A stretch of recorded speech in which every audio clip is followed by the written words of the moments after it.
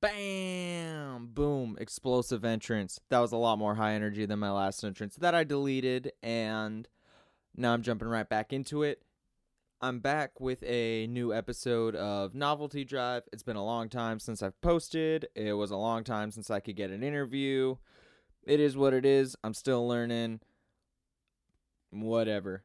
I wanted to say before anything that if, for whatever reason, if you're out camping, maybe you're with a friend, but maybe you're alone, and maybe you're laying in the tent and you can see through a window right now, and you see the moon and it's glowing bright, and in some sense it eases you and it makes you feel happy and whole and glad to be out in nature where no one is around. But on the other sense, when you look at that moon, maybe you feel a little alone, a little uncertain of what lies out in the brush beyond your eyesight. Maybe you've heard strange sticks snapping. Maybe you just realized that you left your machete or your axe out by the campfire instead of bringing it in to the comfort of your tent. Maybe you heard on the news that there's a escaped prisoner running around the area of the woods. Maybe it's just now clicking into your mind. But maybe not. Maybe you're just one of my friends that happens to listen to this podcast. Maybe you're Bruce Wozniak, who, by the way, is my guest on the podcast today. Bruce Wozniak was really great for me to talk to. He has a kind of very humble efficiency about him in the way that he gets things done, which I admired a lot from our conversation. He posts his own podcast quite regularly. Oof, I just had quite the popping pee, shooting my levels up into the yellow. I'm going to have to throw some compression or cut that out or something. Anyway, Bruce owns a company called Now Hear This. He kind of works with artists and develops publicity plans and just kind of figures out what they need to do to take their career in the next direction. I mean, musical artists, entertainers, that kind of thing. He, in addition to his company that he is the president and founder of, he runs the Now Hear This Entertainment podcast, which is a weekly podcast to educate and entertain, where he actually talks to some of the artists that he works with, bigger artists, smaller artists, other people involved in the world. Just a really consistent, solid podcast filled with all kinds of awesome little tidbits and pieces of information that a person can kind of use to paint a picture of kind of the steps that they could take. It has a it's an entertaining podcast to listen to, but there's a very feel about you get to learn something from it that you can then apply to your own experience, which is really great, I think. He was kind enough to invite me into his home, and we sat down and talked for a long time, and the thing that really struck me is that he comes out with a podcast every week like clockwork, and he has for years now. I think they just had like their 5th year celebration or whatever. So as a new podcaster, I thought that going into this interview, I could really glean a lot from him about exactly what it takes to be a good podcaster, how to move forward, what's kind of his process, what can I take from him and apply to myself kind of thing. So I really loved this conversation. I learned a lot from it. Part of the whole thing with Novelty Drive is that I want to share what I'm learning about the actual process of starting a podcast. So in that vein, Bruce was a great person for me to talk to. I hope you enjoy this interview. If you want to hear more from him, you can find his website for his podcast at www.nhte, as in now hear this entertainment.net. Look it up under the podcast app, Google his name, all that stuff. I'll have links in the description. Without any further ado, here is Bruce Mother-Lovin' Wozniak, some alliterative term for the alliterative sherm. Nailed it. Peace. Man, that turned into like super like disc jockey radio DJ. Wasn't a fan. Anyway, here's Bruce Wozniak. Enjoy.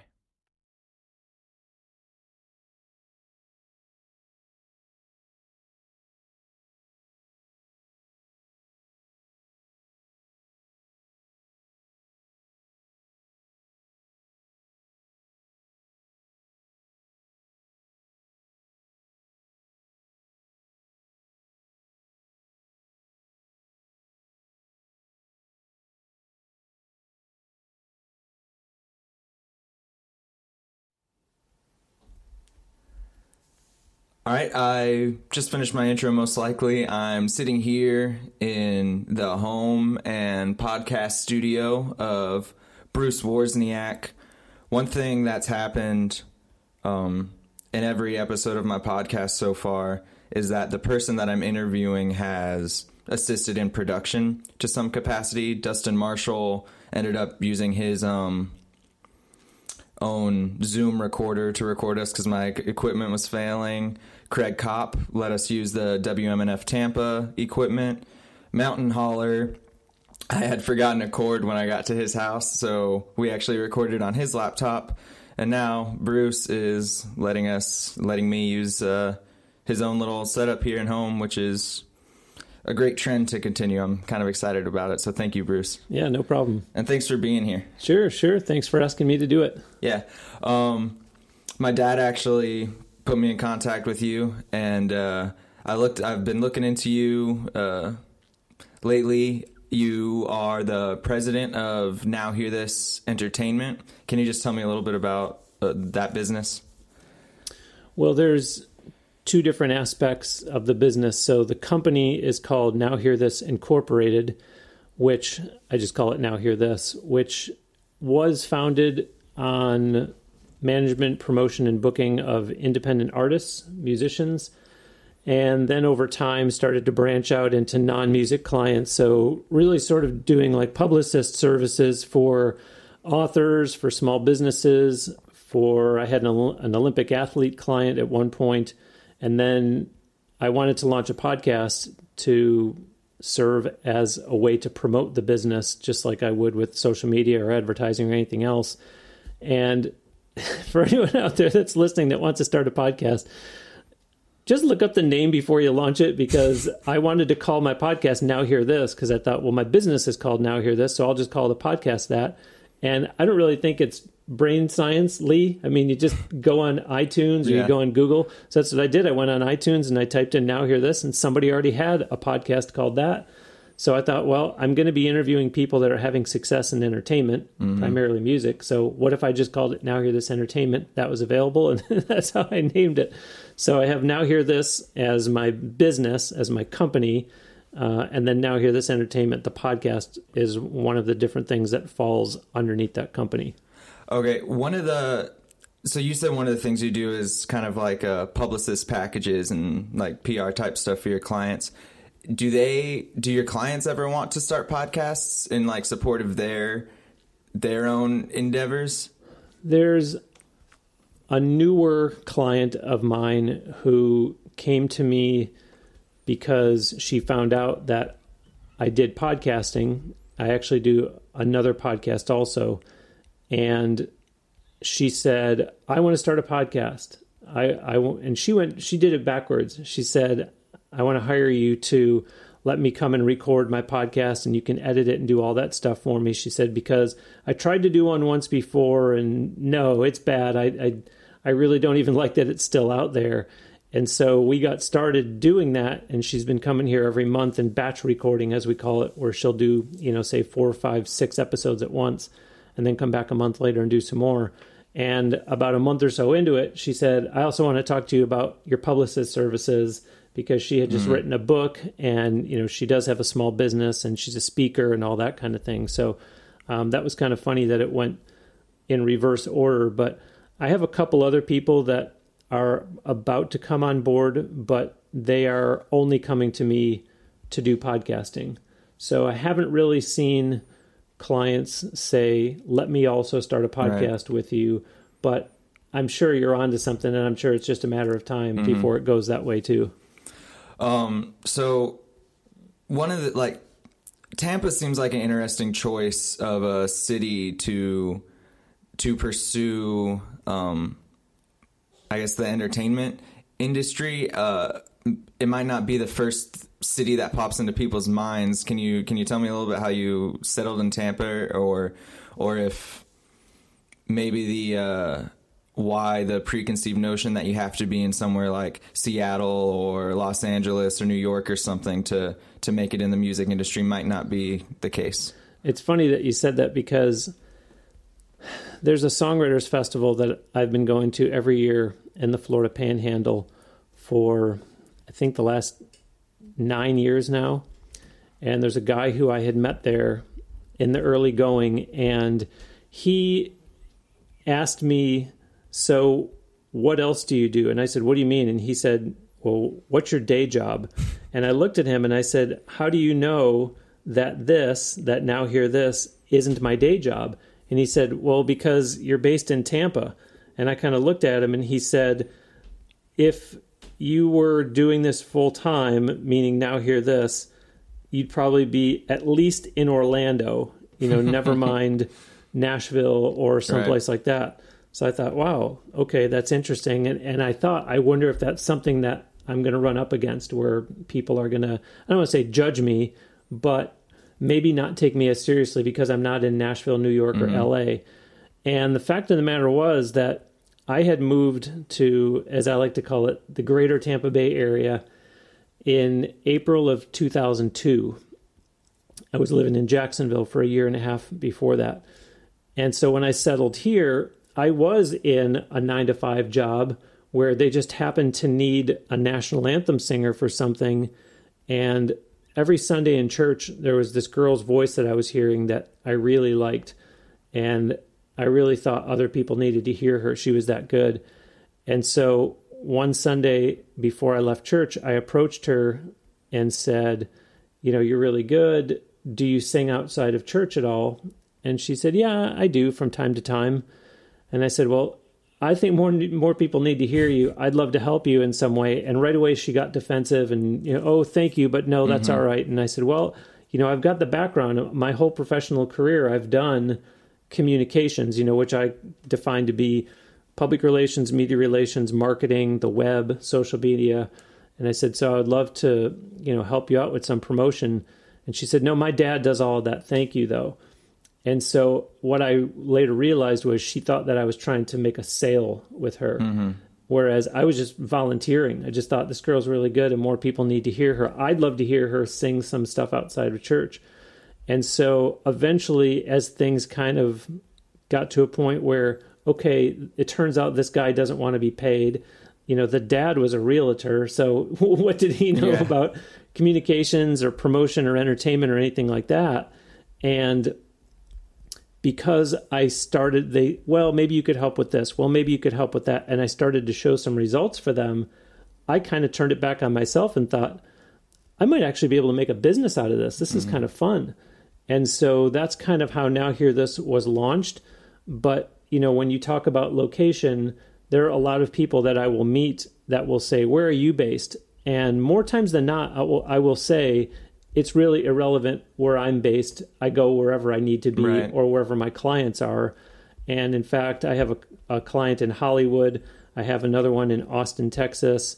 I've worked with people in lots and lots of different markets. Obviously, yes, here in Tampa, but I'm really proud of living in Tampa Bay. I love living here to the point where sometimes people say, you should work for the visitors bureau, the convention visitor bureau, because you love living here so much. But I don't really make that the focal point because it's not about where I'm based or if I have local clients. I mean, every client is different. And I could have a client here in Tampa Bay that is perfectly content just performing and working in Tampa Bay. And I can have another client here that could say, yeah, I want to go all around and, be, I don't want to say nationwide, but I'm not limiting myself to just being local. Right. So, the whole location thing is an interesting topic because in this day and age, you really can be everywhere. Right. And I don't just mean by way of airplanes, but, with where technology has come to, it's so easy to reach people all over the world, not to mention all over the U.S. So you can have clients in other markets and, sometimes not even see them at all, if not once a year or twice a year. Yeah, it's funny. So this will be my 4th episode of this podcast. I know you've done over 200 now, 300 maybe? 261 as of today. 261, nice. But like I just looked at the analytics of my other 3 episodes, and of course all of them are like people that I know in Tampa area. So like that little area of the map is colored in. And then there's one in Norway and one in Finland or something. And it's like, that's just kind of an eye-opening moment where, as soon as the content's out there, people could potentially stumble upon it. Do you ever get like, the kind of realization that, oh man, there's so many people that I don't know potentially listening to my voice? It's funny that you brought that up because I talked a couple minutes ago about when I was in our nation's capital in November, and I was doing the closing keynote at DC Podfest, and the title of my talk really was kind of centered around the whole concept of what we do matters. That was the title of my talk, What We Do Matters. And I mentioned that. I said, when I look at my listenership and, people are going to go, wow, when they hear this, but understand that Lee just told you, I've done 261 episodes. We're coming up on, in about 9 days from the day that Lee and I are recording this, it's going to be, a new episode has been delivered on time every week for 5 years. Wow. So I'm about to hit my 5-year anniversary. So when you hear me say that I've gotten listeners from 141 countries around the world, you go, oh my gosh, 141 countries. How did he do that? Well, a lot of it has to do with the fact that I've done it for 5 years. But so what I was saying in my talk about what we do matters is I do look at those and I say, oh my gosh, somebody I'll pick an African country, for example, in Cameroon, listened to my podcast. And I think my podcast is, 45, 50, 55, sometimes 60 minutes long. And I think somebody in Cameroon gave up an hour of their day to listen to me. And I think, it matters that person gave up their time. I owe them something. And so it really does kind of make me stop and say, wow, out of all the podcasts out there, they chose mine. I hope that they like it and they'll come back. But even that they just chose that one episode. And mind you, I admit, I'm fine with the fact that they may have only chosen that episode because of who the guest was, but it still impacts me in such a way that I think, wow, they don't know who I am, presumably, and to go ahead and give me that opportunity to be in their ears for that long, it does.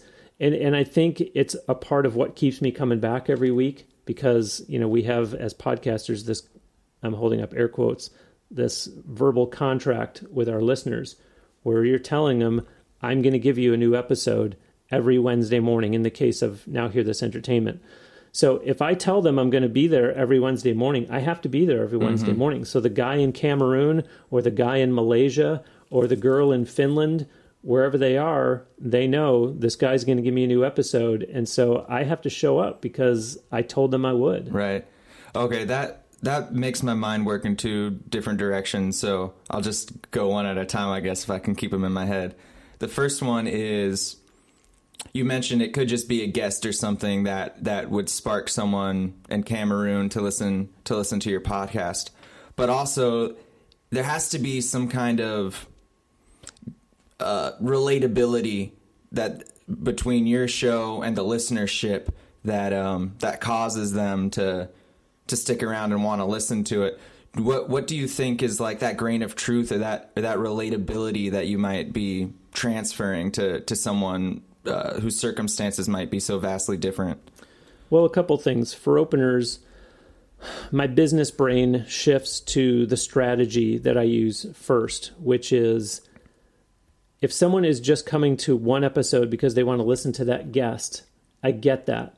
And quite frankly, I have to say, and I don't really like to do this publicly, but when a guest doesn't promote that they were on my podcast, I kind of wonder why not. Because if you have fans, if you have followers, you want them to be as closely connected to you as you can. So you would want to let them know, I thought, that I was interviewed on this podcast. Here's the link. You can go listen to it. And some of them will do really good. And they'll say, I talked about this, I talked about this, I talked about this, which is great. So as a fan, you want to go and listen to that. So then what I do as the host, as someone that is trying to connect with the listeners, is I do this thing where when a guest, and mind you, this also helps me become a better interviewer because I stayed really dialed in with everything that they're saying so I can react, so I can ask follow-up questions if necessary, but also because I want to listen and say, wow, it's interesting that you brought that up because back on episode 205, when I interviewed Roy Orbison Jr., he made a similar case and he told me that XYZ, and then I'll say, listeners, if you never heard that one, go back and listen to episode 205 with Roy Orbison Jr. So what happens then, Lee, is they go to episode 205 to listen to me interview Roy Orbison Jr., and then on that one, they hear me saying, boy, that's a lot like the conversation that I had with Katie Bell back on episode 175. Listeners, if you never heard episode 175, so then they started off listening to the initial guest that they came for. Then they go to 205 with Roy. Then they go to 175 with Katie, and I'm sending them all around. And pretty soon they're realizing, I like this guy. It's kind of, they're not making a conscious decision. They're just realizing that he referred me to this episode, I went and listened to it, and I liked it. And he referred me to another one, and I listened to it, and I liked it. So little do they realize, now they like me. Now they like the show. It's not so much that first guest that they came for. And then the other side of your question, in terms of, what is that relatability, is I think because I'm interviewing guests who are having success in entertainment, primarily music, but not the Bruce Springsteens of the world, not the Katy Perrys, not the John Bon Jovis. They are people who are relatable. Because, yes, they are people who have been on shows like American Idol, The Voice, America's Got Talent, but those people are the average guy or gal who are slugging it out in the clubs on a Friday night and deciding, hey, this might be my big break. So when they hear me talking to these people, they can sort of relate. And if they themselves are musicians, they can say, all right, you know what? I think I can do that too. Because what I do, since I know those are the people that are listening, is I will ask a lot of how-to questions. So I will say, well, that's great that you got your song placed in film or television, but how did you do that? And some of them don't get the question initially. They'll just go, oh, yeah, it was really great. I was really fortunate to have that happen. And I'll say, I'm sure you were, but how did it happen? Right. Did you use an agency? Do you know somebody, and I'll walk them through it, and they finally realize, oh, he actually wants me to give nuts and bolts.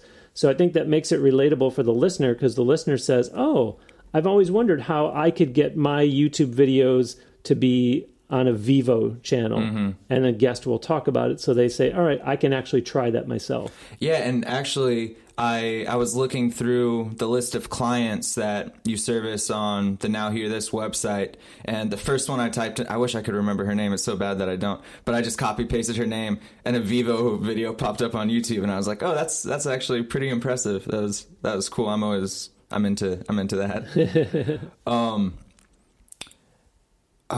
I had another train of thought. You were talking about the quality of your guests, referencing. Okay, so another huge an aspect that's in the center of my podcast launching is like the kind of just documenting the process, things I've learned as I've gone. Like I had no idea that I would need to secure like internet hosting and then get my show approved on different, streaming services and stuff like that. You obviously being more than 250 episodes in regularly for the last 5 years, have come across these kind of potential obstacles and stuff as they've happened to you. So one of my big interests in talking to you is exactly what you just were talking about. How did you get this far? How did you get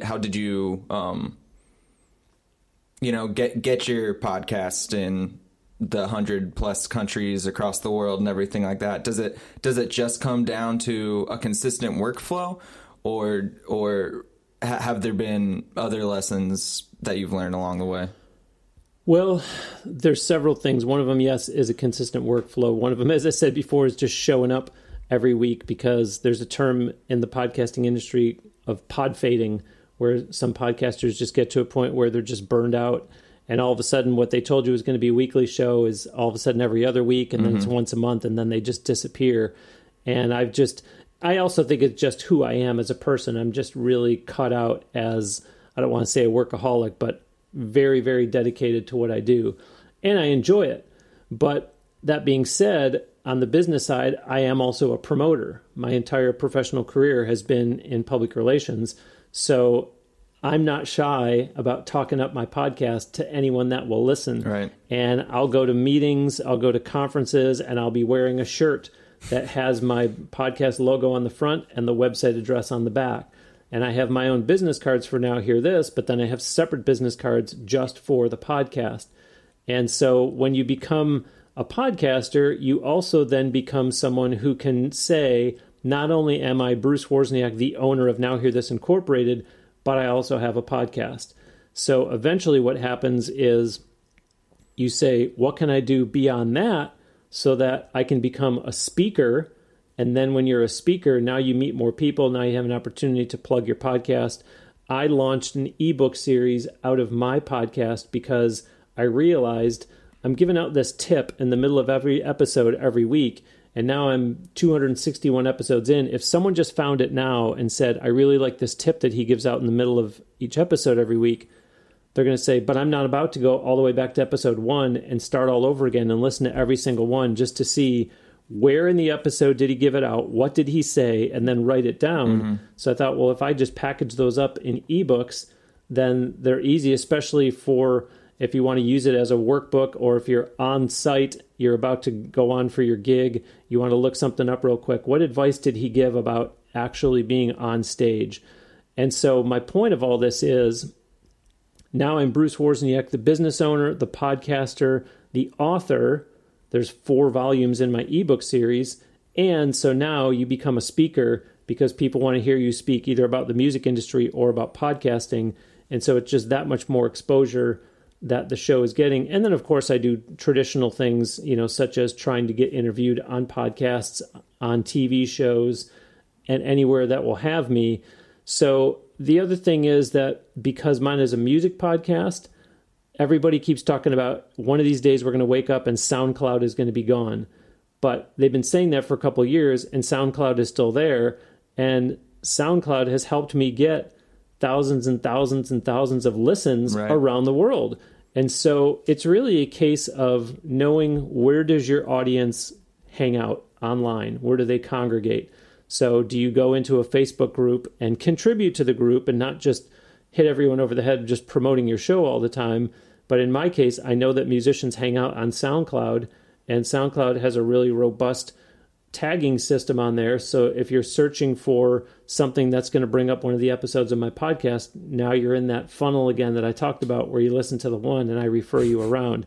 So that's really helped. One thing that I learned, I'm going to say, I guess I would say one thing I learned the hard way was that when I first launched it, I didn't sign up with a podcast hosting company.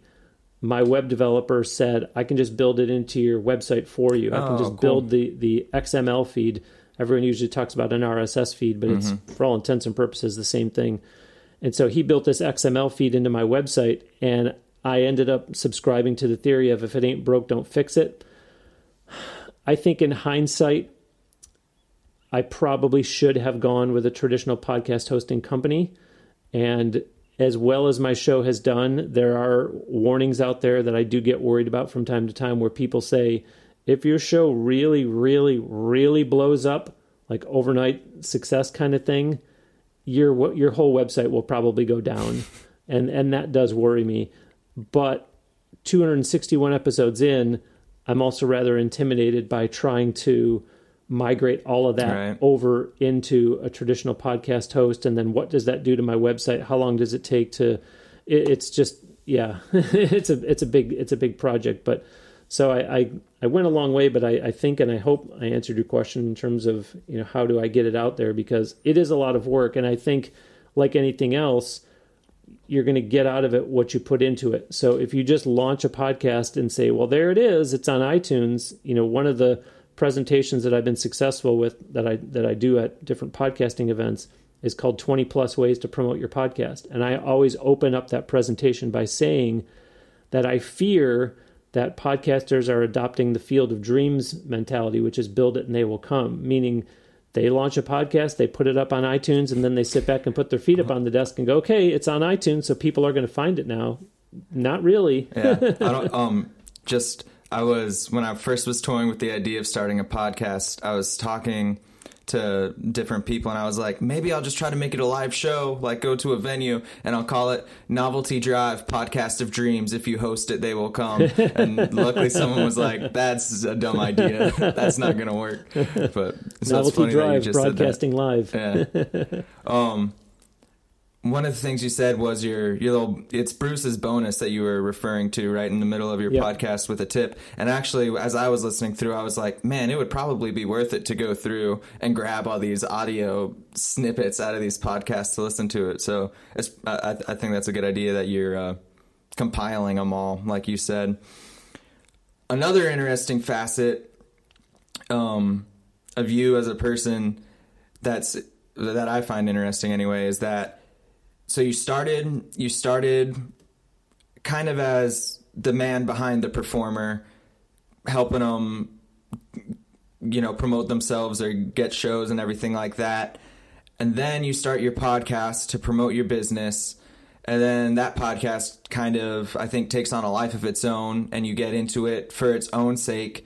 And then you become a speaker in places and you have your audio book out. So now you're a performer and an artist. Has that been a weird transition to go from like behind the scenes to your own like being the artist essentially? It definitely has been weird, and I'm humble by nature, so it's difficult for me to do it. And I, more times than not, 9 times out of 10, I don't see myself that way.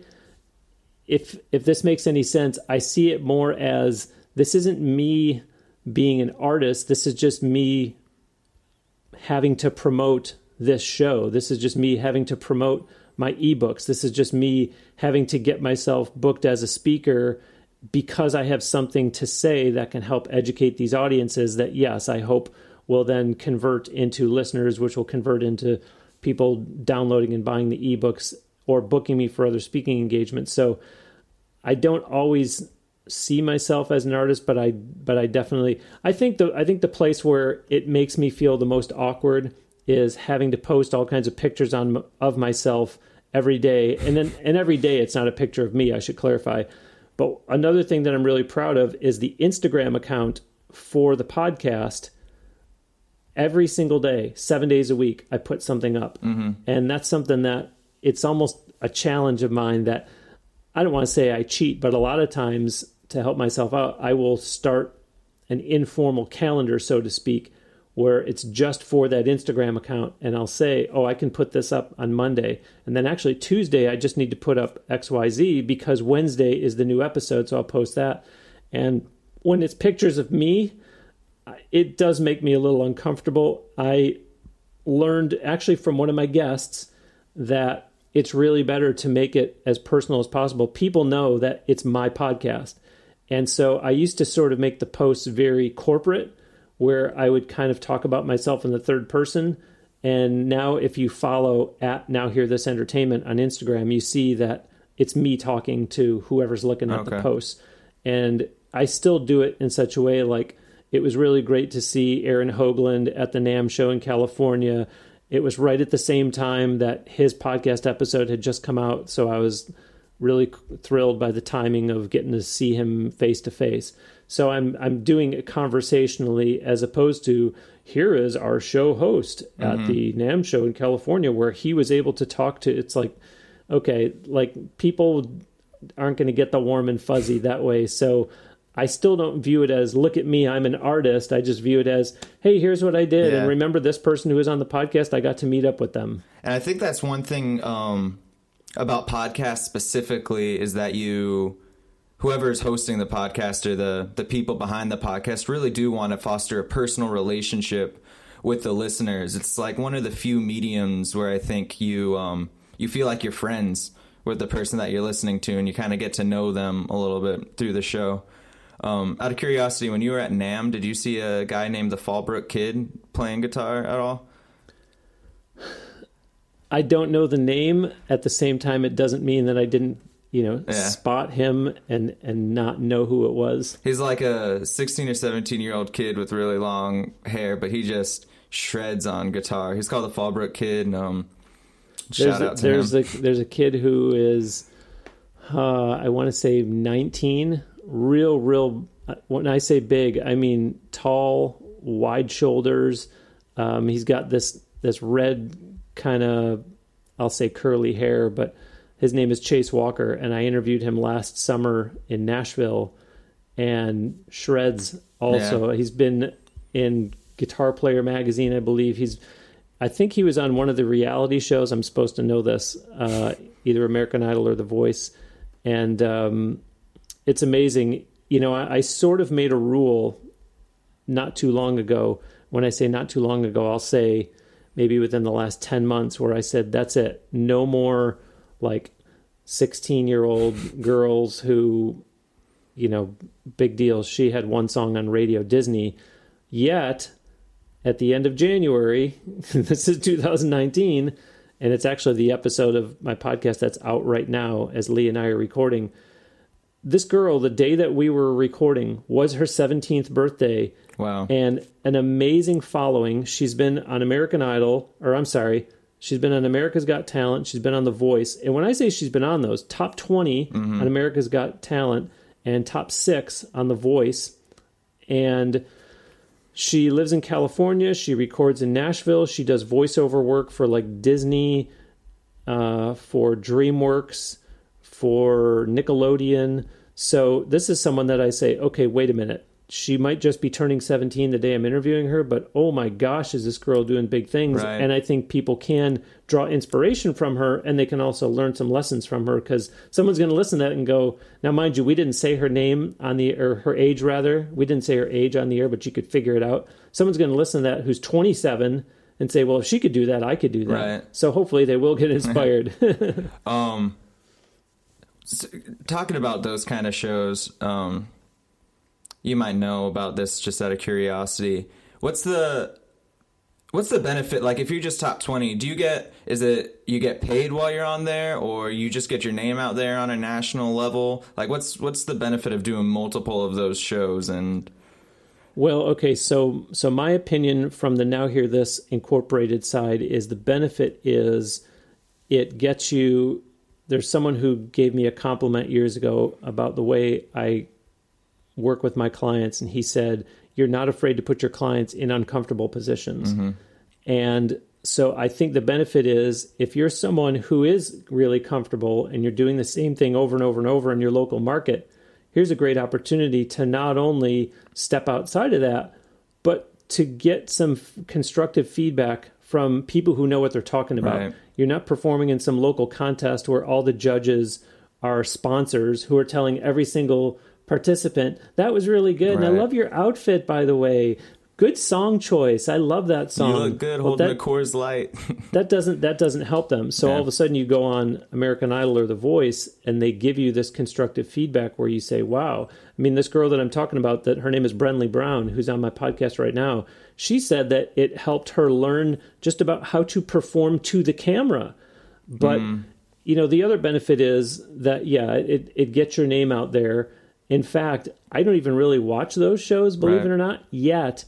When I was told Brenly Brown will be there, I thought, why does that name sound familiar? So somehow her name had gotten just out the there enough. Periphery consciousness of Exactly. So it gets your name out there. Now, a lot of it has to do with once you are done on the show, what do you do with that? Because you really, really, really have to strike while the iron is hot.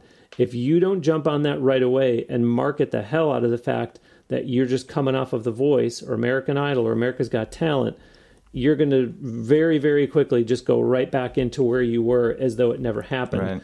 So it's not so much about getting paid, although if you win, and mind you, I'm talking pretty much have to come in first place.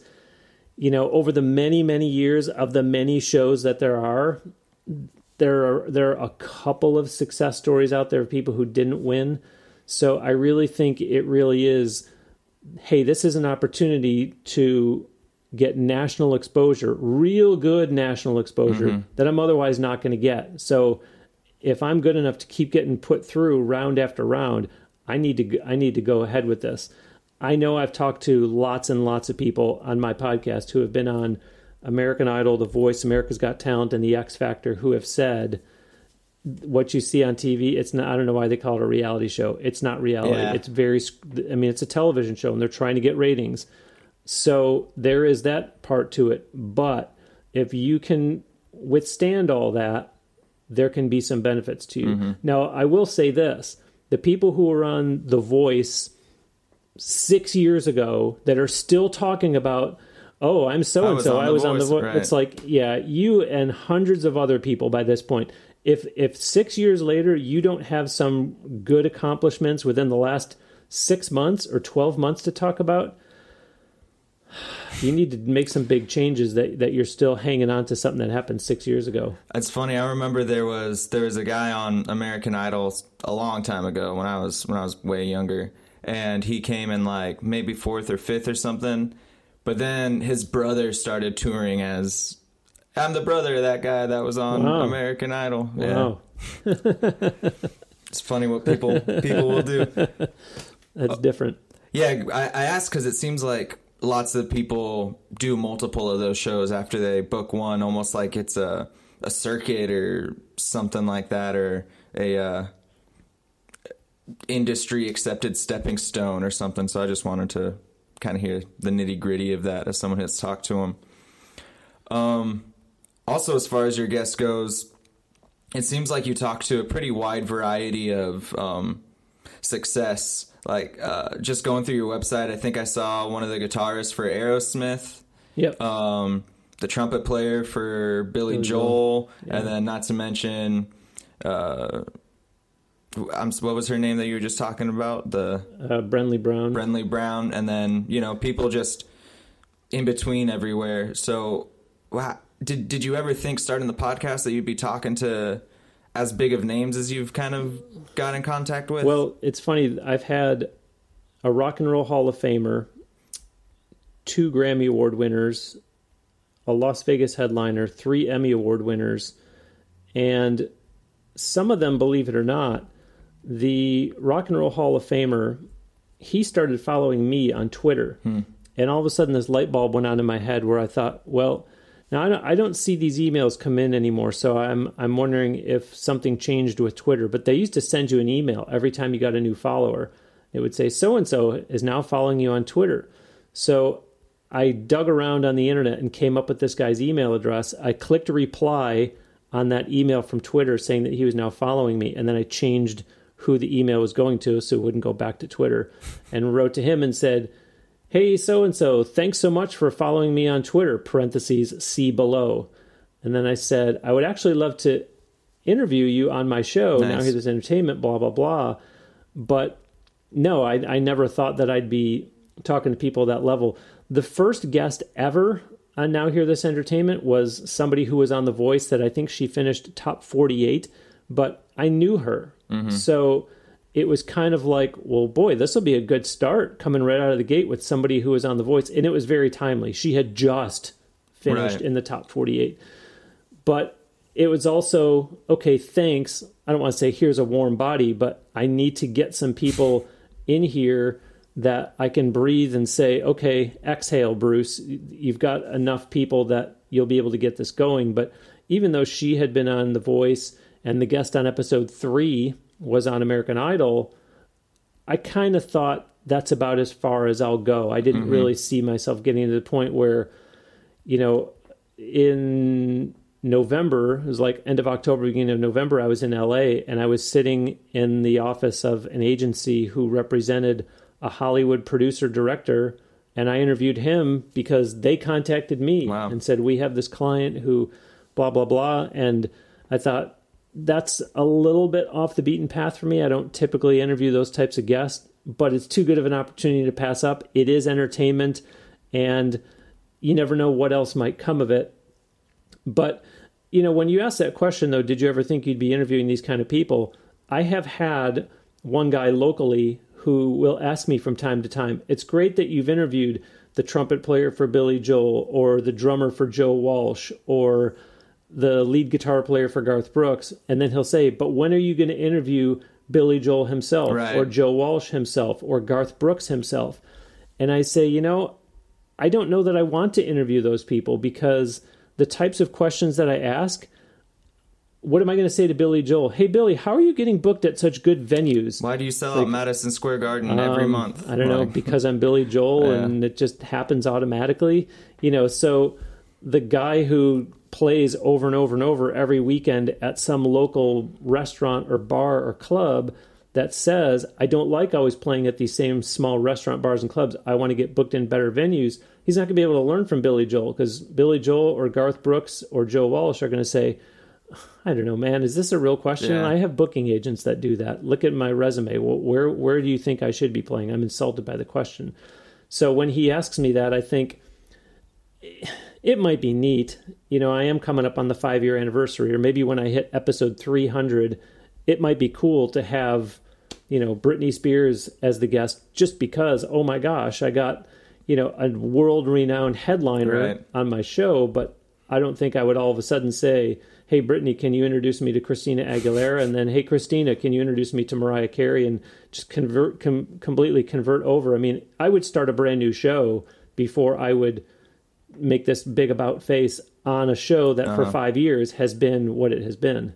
Yeah, and I think that's kind of what you were mentioning earlier about your relatability for the show and maybe your target audience, like the trumpet player for Billy Joel. I just saw Billy Joel in concert like 3 weeks ago or something like that in Orlando. It was pretty great, and if it was the same trumpet player, it's pretty mind blowing. but that's that guy. He's a he's a technical trumpet player. He's not the star of the show. He's there to enhance the show. He's there to play the part that was written for him, kind of thing. So I think that's a cool aspect to keep it within like working professionals, I guess. But I will say this. So somebody gave me a compliment one time.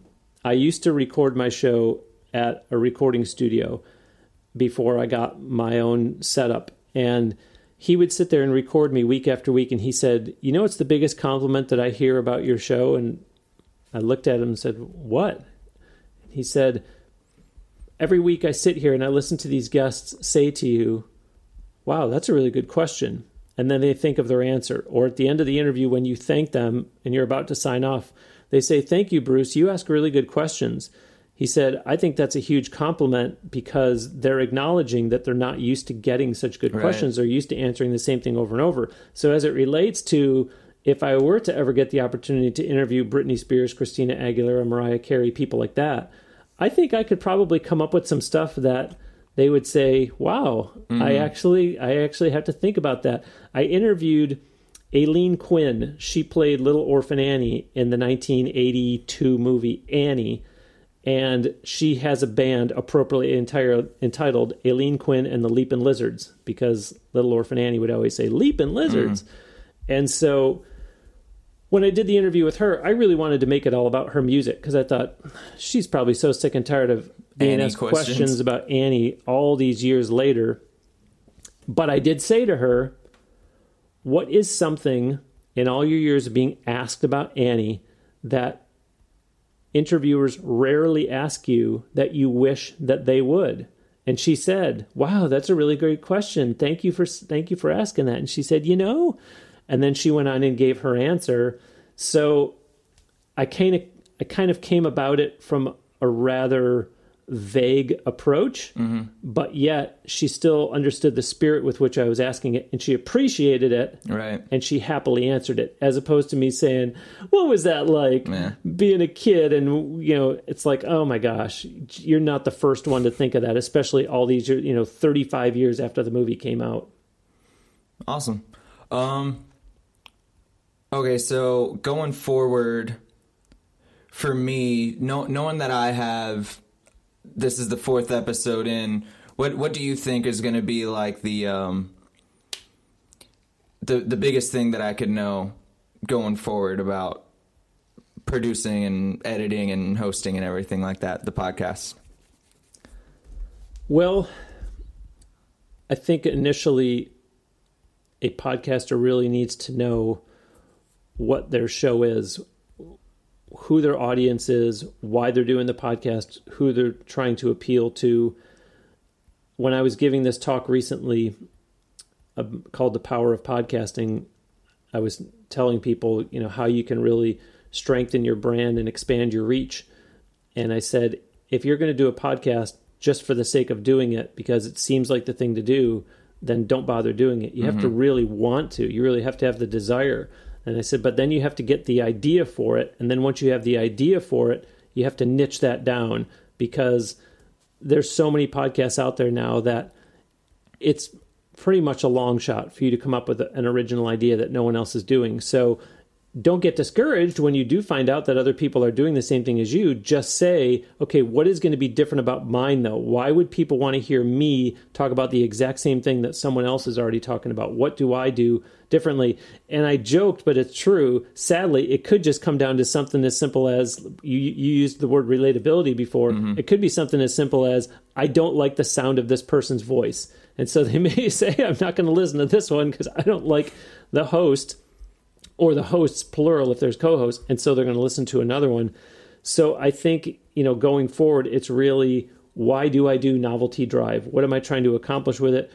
Who are the listeners? And to not get hung up on stats, because there's two mistakes that people make when they first get into podcasting. One is they just continually check their stats, wanting to see how many downloads they're getting, which it's going to take a while, so don't even bother. And number two is they want to know, how am I going to monetize this? And if that's the only reason that you're getting into it, then don't even bother, because that's going to take a long time. You just really need to build some momentum. People need to see a commitment, a body of work, and say, okay, this person is legit. They're really sticking with it, because the number right now is that there's 600,000 podcasts on iTunes, which is Apple Podcasts. Approximately a third of them are active. So that means that out of 600,000 podcasts, approximately 400,000 of them are still sitting there, but they're not producing new episodes anymore.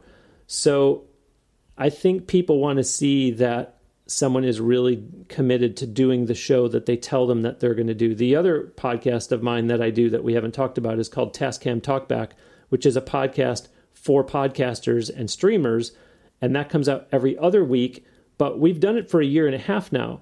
So it's the same thing. It's a major global company, Tascam, who makes all this recording equipment in the audio industry, but it's still, okay, if you're telling me you're going to do a podcast, I don't want to say I'll believe it when I see it, but it's, what have you done for me lately? Great, you put out your first episode. Great, you put out your second episode, but are you still going to be here in 4 months and in 6 months and in 8 months? So when people see that, okay, this is something that this person is obviously committed to doing, I think they're more likely to invest their time in it, as opposed to this person put one out, then they put one out 2 weeks later, then they waited a month to put out their third one, and then they put the next one out. They're really not sure if it's something you're going to be committed to, so they tell themselves, why should I be committed to it? So you really haven't formed that bond with the listener enough for them to say, okay, I'm going to hit the subscribe button, which, is valuable real estate to a podcaster. Awesome. That was a great answer to a question that I maybe should have saved for last, but that's okay. You have you had vocal coaching, or have you worked extensively on your broadcasting voice? Because you have listening to your show, your voice and your tone of voice and your warmth in your voice it's very ear friendly. It's nice to listen to. Have you worked on that? Thank you. Well, I will say that since I have started recording on my own, and by the way, this is in no means any statement on the sound that I used to get when I did it at the recording studio, because in fact, and I'm going to answer your question in a minute, but when I first launched Now Hear This Entertainment, I used to get compliments on the sound quality of my podcast, which I thought, that's nice to hear, but how about some commentary on how I'm doing as the host? And I would tell them it better sound good. I go to a recording studio. Right now, I have this great Tascam TM280 microphone that I prefer because of the low end on it. So I think it does bring that warmth to my voice. But on the broadcast side, I've done TV, radio for a number of years. So switching over to podcasting to me was just another form of broadcasting. So because I'd spent so many years in TV and radio and actually broadcasting on the internet as well, it was just a natural progression for me. So I've never had formal voice training. At the same time, I was a media communications major in college with an emphasis on broadcasting. So I've always been kind of somebody who has a sweet spot, who has found their sweet spot there, even though it's not my main vocation. Okay. One of the things that I want to explore in the guests that I have that I think contributes maybe to people's overall success in different aspects of their life, and if you're not comfortable talking about it, we can just cut all this portion out or whatever, is they're kind of like personal philosophy or spiritual practices, religious beliefs. Is there something that you keep at the core of your, I don't know, at the core of your personality as you interact with people in the business world and in the podcast world? Well, number one, as I said earlier, that I'm someone who's very committed to what I do. So as a result, I always want to be the best that I can at whatever I'm doing. My mom always used to say, reach for the stars. And so I'm always aiming for as high as I can get with whatever I'm doing. And therefore, I'm not afraid to put myself in places where I could get a no answer, meaning as opposed to a yes answer, not a lack of reply. And so I kind of take this, I don't want to say take no prisoners attitude, but more of a no fear approach, because I always tell myself the worst that can happen is they say no, or I guess the worst that could happen is I just don't hear back from people, which does happen a lot of times. And then you get into, is it because my email went to their spam, or is it because they're not interested, right, or whatever the case, they didn't even open it. But, I think that as a person, and earlier when we talked about viewing myself as an artist, I feel that when I'm interviewing people, that they're talking to Bruce Wozniak, the individual, not Bruce Wozniak, the podcast host, or the owner of Now Hear This Incorporated, because I view these people as potential contacts for me. Some of them end up becoming friends. And so I think when they see how genuine I am and that I truly care about what they're saying, like I said earlier, about that I'm really in tune to what the guests are telling me, I think that goes a long way. When I did my presentation recently, which I said was called The Power of Podcasting, I spoke with somebody afterwards who was one of the attendees, and she said, I could just tell by your nature as you were talking that you're a Christian and that you're passionate about what you do and that you care. And so for me to just be able to, my spiritual director once told me, just be Bruce and let people see Jesus in you. So I think that my approach to everything that I do is consistent, and it just brings out who I am naturally. And even though it might be in a business environment, I think people end up deciding, maybe it's subconsciously, this is somebody that I want to do business with because of who he is and not necessarily what he's quote unquote selling. So do you think that the base set of morality or, do-goodery that comes along with the Christian faith is do you think it yields better results ultimately in a business like this, or do you think it's it just yields results that you're more happy with at the end of the day? Well, I'll answer the question by just giving you an example of something that happened. The local newspaper ran a column about me, and an attorney saw it and wrote me an email and said, I saw the newspaper story, and there's a band that I have to connect you to. They need your help. So I thought, fine, okay. So he makes this connection. We agree to meet in person, and these guys show up at the meeting, and they were dressed really sloppily. I don't want to say seemed like they didn't want to be there, but they weren't excited and dialed in. The attorney himself, never mind these couple of band members, were using profanity, just sitting around before we even really rolled up our sleeves to talk business. And I already told myself, this is not the kind of person that I want to do business with, and not the type of people that I want to be associated with. So I knew that came from who I am, and other people would say, well, you passed up potential business, and my name is on the business. So I'm not going to chase a paycheck just for the sake of having that income source when it could potentially be very damaging to my personal reputation and my business's reputation. Okay, so it's more it's a lot about what you want your personal brand kind of to be attached to. Like, okay. I think I've pretty much touched on everything that I want to touch on. We've been talking for just about an hour, maybe a little bit less now. Is there anything happening around the country in the Tampa area, anything like that with any of your clients, your business, anything like that you want to get out there? I don't know when this episode will come out, but March 7th, 8th, and 9th in Orlando will be Podfest Multimedia Expo, which this is the 5th year for that, and I'll be speaking at that, and then I'll also be facilitating a panel, and it's just a lot of fun because close to 1,000 people go to that from not only around the country, but I think something like 13 different countries people travel from to go to it. So it's fun to be around other podcasters because they can relate to what you're talking about, but it's also a great learning exercise. So I love being able to get that education. Beyond that, I think the other exciting thing that's coming up for me personally is I was in Los Angeles at the end of January, and because I've mentioned a couple times as we've been talking that I do view these guests on my podcast as potential contacts for me, there was someone that I had interviewed in November, and she was living in New York at the time, and she said, well, I'm moving to Los Angeles January 1st.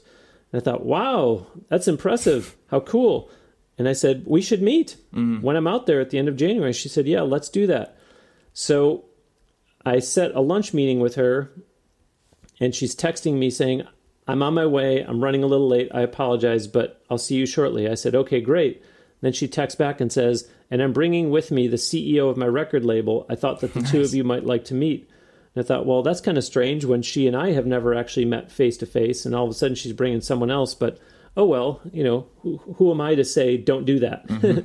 So she shows up with this guy, and once he started warming up to me and started telling me about this amazing music conference that he had done last year with people who spoke at it that were top level people in the music industry. We're talking CEOs, networks, record labels, publishers, things like that. I thought, wow, when he first started talking about it, I was going to see if I could throw my hat in the ring and be a speaker, but I'm not at the level that these people are. By the time the meeting finished, he said, Bruce, it's really been great talking to you. I really like all that you're doing. He said, I want you to come and be a speaker at that conference here in LA in June.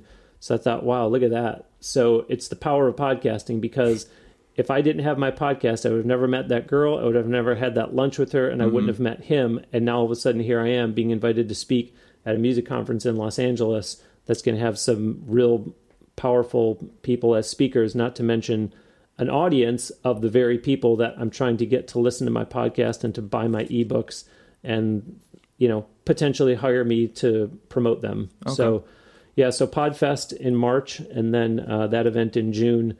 are a couple of things that I'm really excited about. Awesome.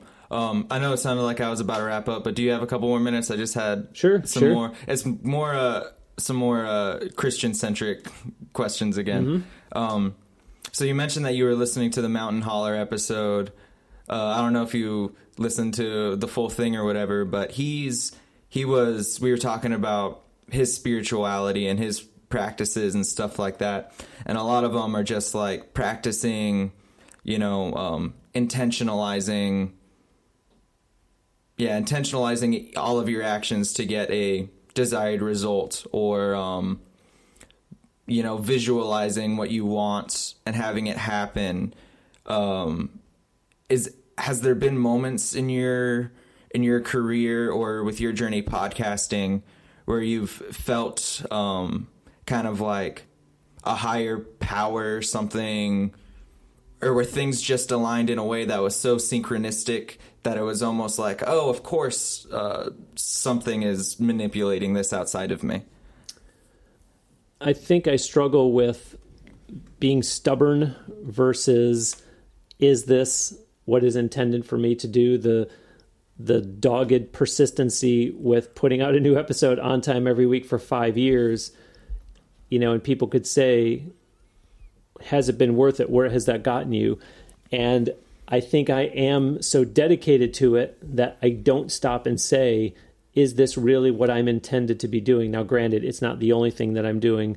At the same time, when you do get to interview the drummer for Casting Crowns, which, he really kind of fell into my lap. It was really amazing the way that happened.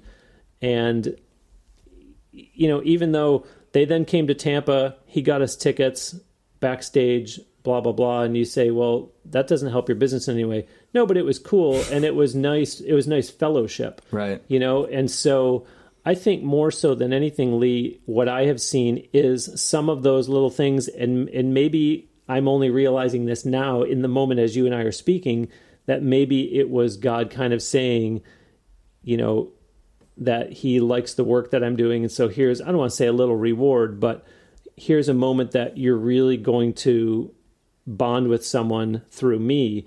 And so whether it's the drummer for Casting Crowns or whether it's Lindsay McCall, who I chose to be on episode 100 because I had had such a great experience with her back when I interviewed her for episode 11, I thought, wow, this girl is truly a gift from God in the sense that she has a wonderful singing voice. She has a wonderful ministry with her songwriting, but she's also a gift to me because she was just somebody that I really needed to meet at that point in my life. And she opened for Brandon Heath, and Mandisa was on that tour also. So I went to that show and was able to go and meet her beforehand. And then they came back around again another time, and she might have been on tour with maybe Matthew West at the time, but I really got to actually have some quality sit-down time hanging out with her. And then she came around and did one more show that I don't want to say I surprised her, because that is kind of sounding like get over yourself. But in other words, she didn't know I was coming to the show and sat in the front row. And she actually spotted me at one point during the show when the pastor of that church had gotten up on stage to talk to everyone. And so she's just standing there nicely letting him do his thing. And all of a sudden she looked over and she saw me in the front row and just kind of opened her eyes kind of wide, like, oh my gosh, Bruce, and just gave this, very discreet little wave where I thought, oh, that's really kind of neat. But then afterwards, oh my gosh, she had a big hug for me kind of thing. And so I just think, thank you, God, that it's nice to see people like this come along that truly are who you think they are, and they're so genuine. And so I'm going a long way to say that I think maybe that's his way of saying, that I'm proud of you, Awesome. And this is good that you're doing. I do kind of get a little discouraged once in a while when I try to get a Christian guest, because I fool myself into thinking that because they're doing Christian music, they should automatically say yes to doing my podcast. And when I get a no, or I don't hear back from anybody, I don't know how to feel about that, because I think, well, I just told you that the drummer for Casting Crowns has been on my show, and so has Johnny Diaz, and so has Ellie Holcomb, and these are all big names in contemporary Christian music. So I think to myself, why wouldn't you do it? But that's where I have to separate it and realize it's a business, and for whatever reason it doesn't fit with their schedule, or your email might have gone to their spam folder. So many factors that could have played in. My closing question, it's more of a request, really. It's one of the things that I've been trying to do to tie all the different episodes together. I try to do the same thing at the end, where I'm just going to ask you, which you already have done by being on the show. It sounds so preachy. I'm trying to think of a less preachy way to nail the question on the head. But as you go, like, about your life or whatever, I'm just if there's an opportunity to just positively affect one person because they crossed paths with you as opposed to someone else with nothing to gain, I'm just asking you to do that after this if the opportunity pops up. Absolutely. And there's people that, in fact, today we're going to drive 3 hours over to the other coast of Florida to see my best friend, who I had taken her in, and we, even after all these years, we still call each other Rumi. We'll text each other, "Hi, Rumi." And it has just really touched my heart that she has told me, like, it just meant the world to me, to the point where if I let myself, I might get choked up right now, but my birthday is at the end of September, and so you and I are recording this right now in February, so I guess that was 5 months ago, maybe 4.5 months ago, and it was my birthday. She put up a post on her own Facebook or Instagram, and then has the two accounts connected, whatever, but it was a post about me, and said, "Those of you that know me know how special this guy is to me, and what he did for me, and the fact that he took me in at a time when yada, yada, yada," and I'm not looking for the thanks. It just really does my heart so good to know that I did have some sort of positive impact on her, because I always say that, like, we were the odd couple. I mean, to see this house and me being Felix, who was very neat and everything had to be in order, and her being Oscar, where her room, you would think that a bomb just blew up in there, and two very different lifestyles, yet now we're best friends.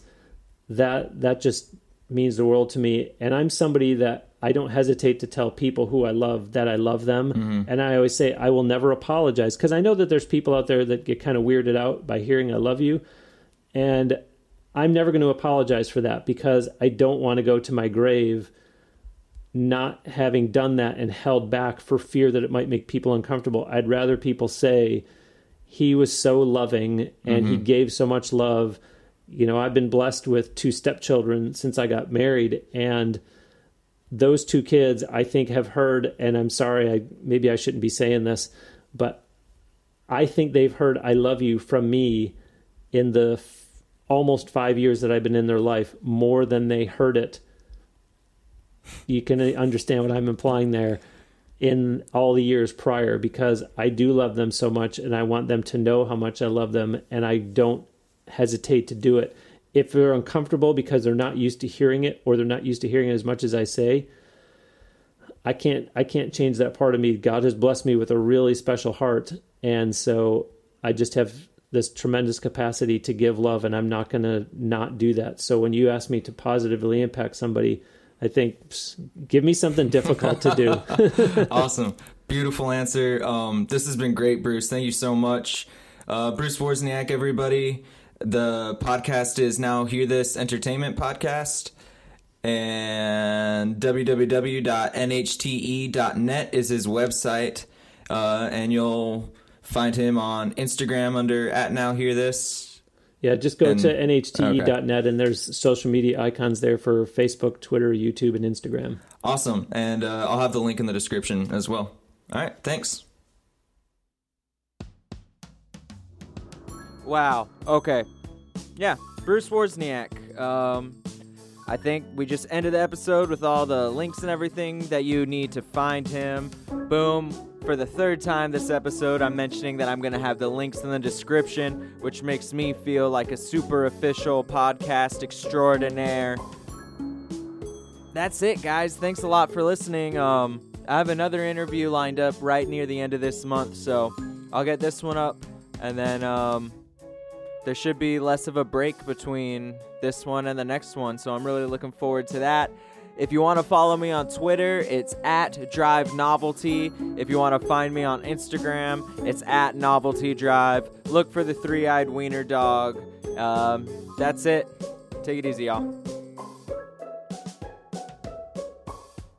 Did boom just become my catchphrase?